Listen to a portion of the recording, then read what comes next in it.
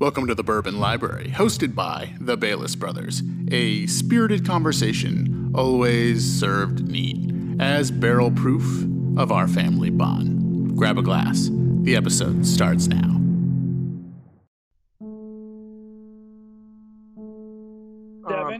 Devin, tell us the story. Tell us the story about how we got started on Whiskey Row, Old Forester Whiskey Row. I have a dad. His name is Craig. B-A-L-A-S. B-A-L-A-S. Welcome to the Bourbon Library, where the books cost money, but the stories are free. This episode's bourbon choice is sentimental. Well, I believe you and I were having a flight one day when I think you had some Old Forester, right? No. Well, then you tell a story. I don't know what story you want me to tell. You see, when our father first started getting serious about bourbon, it made Christmas a lot easier. We kind of finally knew what to get him. So Devin was out searching for the perfect bottle, and he wasn't really sure what to get yet. This was still sort of in the early days, and my dad was trying a lot of different things. Alec recommended a bottle that we had tried while working on a film in Kentucky, Old Forester. Dad was just getting into bourbon, and I said, well, I don't want to get him like 100 proof. I don't know if Dad drinks 50% alcohol. Like, I'll just get him the milder stuff because it's easier to drink. And so I did that. But then Dad's like, oh, I like the stronger stuff too. And I was like, oh, okay. So next time I'll look out for the other two in that line. And then Dad, I think you took it upon yourself and said, I'm going to get some of the other lines. So today we're exploring the fourth and final edition of Old Forester's Whiskey Row series, the 1910 Old Fine Whiskey. My dad loves it. So one of my rules for my library is when I get a new bottle, a new brand, I open it right away so it's available for people to try. So we opened that bottle right away and tried it. And we all thought it was really good. Okay, so let's set the table here for a second. It's 1910. The president is William Howard Taft. Prohibition is nearly a decade away. Rock and roll is still something you do to make babies, not the soundtrack for it. And the Wright brothers are still perfecting their flying machines. It's fall, and a fire breaks out at a Brown-Forman distillery, putting an indefinite hold on one of their bottling lines. A mature whiskey, waiting to be bottled, already proofed down a little bit to 100, has to be stored in secondary barrels. Because the bourbon was proofed down to 100 in preparation for the bottling, it actually has an opportunity to soak in more of the wood sugars in the new barrel, which is what gives it its sweet flavor and charred oak finish. My dad explains.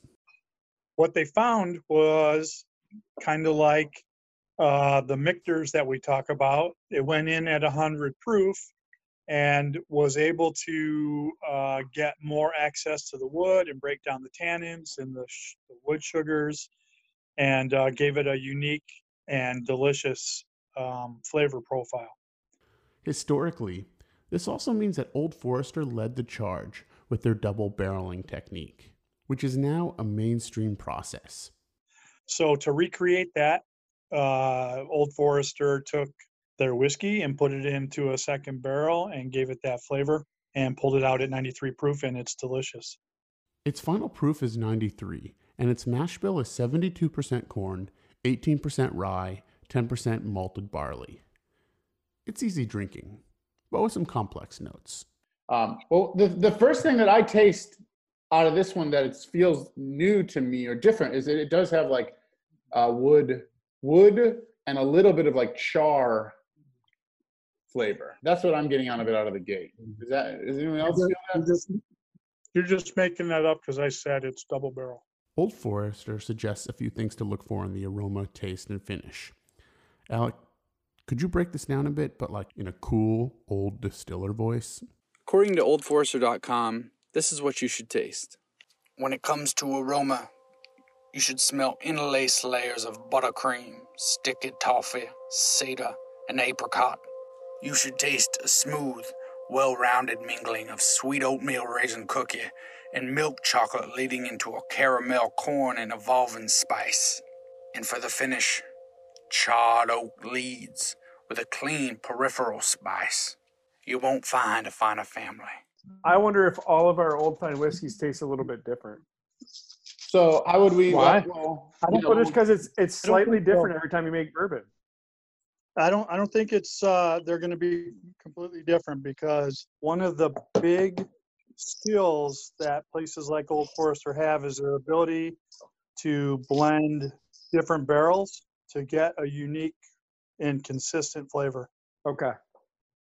interesting. So, I mean, your interpretation of it might be different, Sure. but the taste is going to be consistent, and it's going to be done professionally. I definitely taste the oatmeal flavor, but it's funny because when I'm taking a sip, I smell brown sugar like super strong. That's So, what like, if you that's just- the aroma. Those are like the three things, like the aroma, the taste, and the finish. If you literally just sniff it, Oh yeah, it's all brown really- sugar. It's It's all awesome. brown sugar. Yeah, I agree. Yeah, they say buttercream, sticky toffee, cedar, and apricot. Yeah, well, I get brown sugar. Those are all names. I mean, it's all those Those are things. all different names I used while I was a stripper. That's the funny thing about, I hear read all those different bourbon Yeah. flavor profiles and tastings, and I don't get the fruity stuff, the flavor. When they say apricots or whatever, I don't get those. Yeah, I agree. Same.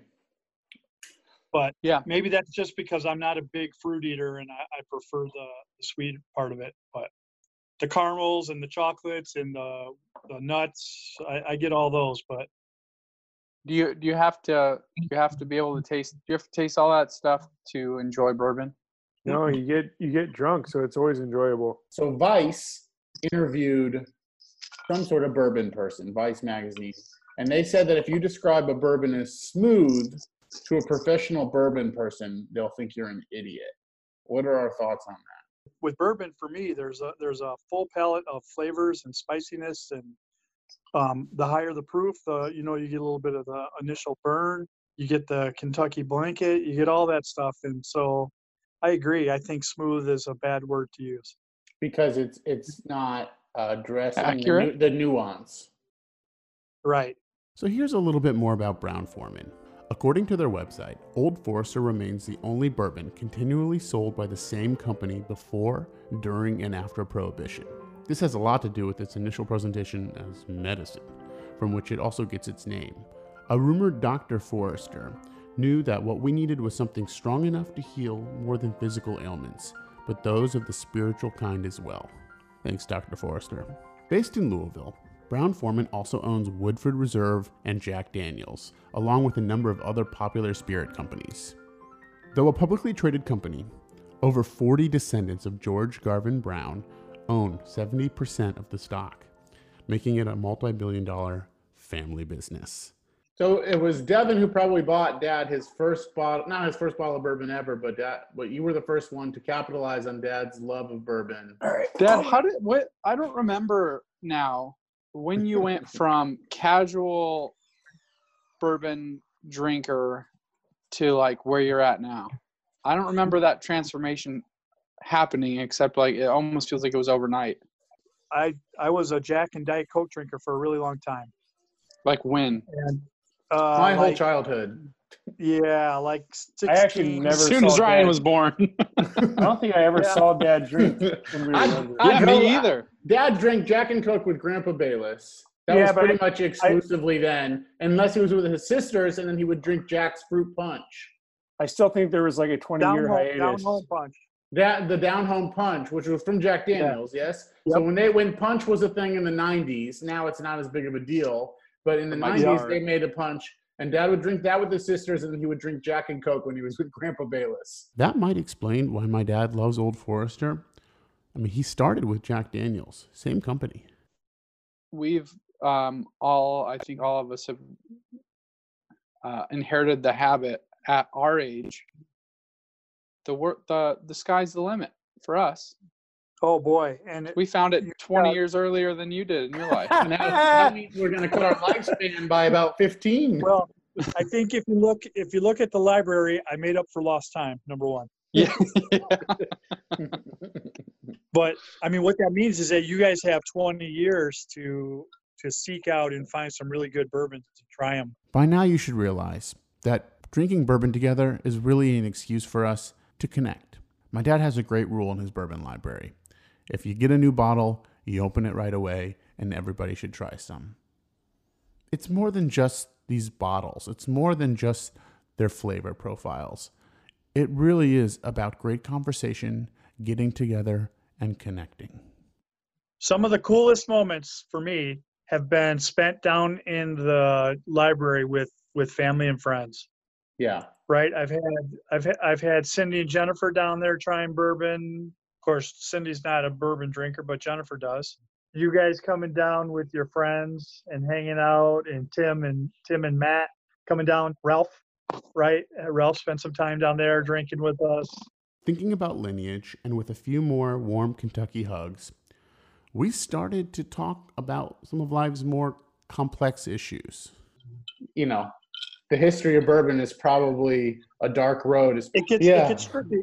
It gets tricky, right? How do you take away the Southern tradition without, you know what I mean? How do you embrace the Southern tradition without becoming embroiled in racial undertones? Right, even because that applies to food, right? I mean, and appropriating food and where food comes from, and you think about lots of Southern food. We credit the white restaurateur, but we don't think about the older Black men or women who are cooking the food, who came up with the food because that was food they grew up with, and that's food that's in their family.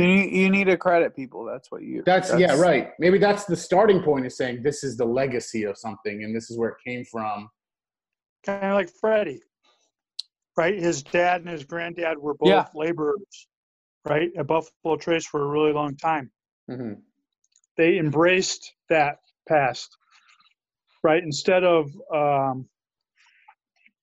dwelling on what you could say was, poor or cheap labor or whatever, right? It was a family tradition. They rolled barrels for a really long time, and they embraced the historical aspects of that instead of the racial. So he, in some ways, he took ownership of his legacy, even though it was rooted in something that was in slavery, in slavery or cruelty or injustice, and decided to own the legacy rather than to because it was a part of who he was. Yeah. And so, like, if we have to own the legacy of white privilege, then it's our responsibility to make choices that help benefit people who don't benefit from it. Does that make sense? Is that right? Is that where we're? Sure. I think it's our responsibility to make sure everyone's benefiting equally. And that means like reverse disproportionately, right? Like we as white men benefit a little bit less than Black women to make it equal. To equally balance out. It's ultimately about coming to the table and having a conversation. I think it's one of those. It's like, do you connect the artist to the art? Because some of that shit's real good and you want to drink it, but also there's enough good stuff out there to ignore people that are just like fucked up in the way they think. You have to keep, but also talking it's a about sign, it, right? Because you got the kid in Georgia, right? Yeah. That shit still happens. Yeah. In spite of all of the, how much has been brought to the forefront and talked about and worked on and dealt with. It's interesting. I mean, it's like a whole. You're talking about law. So to Dad's point, we have to keep talking about it, and maybe that's the interesting thing about. I know it's our bourbon chat, but this is a worthwhile conversation in general, where we have to go to our tribes, we have to go to our families, we have to go to whatever, and we have to like talk it out, because to Dad's point, it's 2020 and a lynching happened over nothing, over racism. I mean, the two men killed the young man, and over the color of his skin, and it's like, can we? But the thing is, the bigger question I guess I would pose is, if we drink, I'm bringing it back around, but if we drink companies, or we support companies that are the bigger systems that have benefited from the injustice for long periods of time, is that problematic or no? And a lot of these companies that may have started in that time period, whether they were racist or not, or benefited from slavery or not, are still around. Doesn't mean that they're racist now. Like, I get that you could take it as far as, but in 1865, you guys used slaves for your workers. Well, they're not using slaves for their workers today. And that doesn't mean that people running today aren't really good people. People running today could be awesome people that are trying to give back to community. So it's really unfair to be like, well, you were founded on slavery. Right. Okay. Well, I would go back. So is every other company in the U.S. at the time. Drinking bourbon together is about connecting. And of course, that leads to great conversation, sometimes silly and sometimes more complex. We are in a position of privilege, simply being alive. And we have an obligation to listen and go to our tribes and talk about the hard stuff. It can be scary, but also deeply rewarding. Someone's life may even depend on it. What's important to us is not about being right, despite what Devin thinks. There's no debate with you, Ryan. It's you feel like your opinion's always right, period. Well, that's and you don't listen to anything anyone else says. You're just waiting to say your answer. That's not true at all. Okay. Listen to this recording and then see if that's true at all. Well, I'm gonna be able to edit this out. I'm gonna make it sound like you were like, you're right, Ryan. I love you. You're my favorite. Yeah, you're gonna find somewhere in the podcast where I said the word you are and right. Yeah. Put them together. Like, my brother always tells me I'm right. I love him. It's gonna cut to like, you wouldn't mind real. Devin had something interesting to say. And it just cuts to you going, I love you. You are right, Ryan. We hope this leads to some wonderful conversations between you, your friends, your family, and anyone else who's happy to engage in the process of understanding the human experience. Devin has sort of an interesting perspective on this. You are right, Ryan. Your opinion's always right, period. These days, as we navigate the deep seas of these confusing times, we must anchor ourselves in the depths of our joy. For us, it begins with the first sip of a great bourbon. This is the palate opener, never indulgent, but always complex. After that, the world opens up, and poetry writes itself on the walls of our lives. In the spirit of family, we'd like to dedicate this episode to our producer-in-arms, Craig Dacey. His family's had a rough few weeks, and we just want to say how much we love him and we're grateful for his contributions. We miss him on the podcast, and we will have a bar stool waiting for you, Craig, when you're ready. Thanks for listening to our show.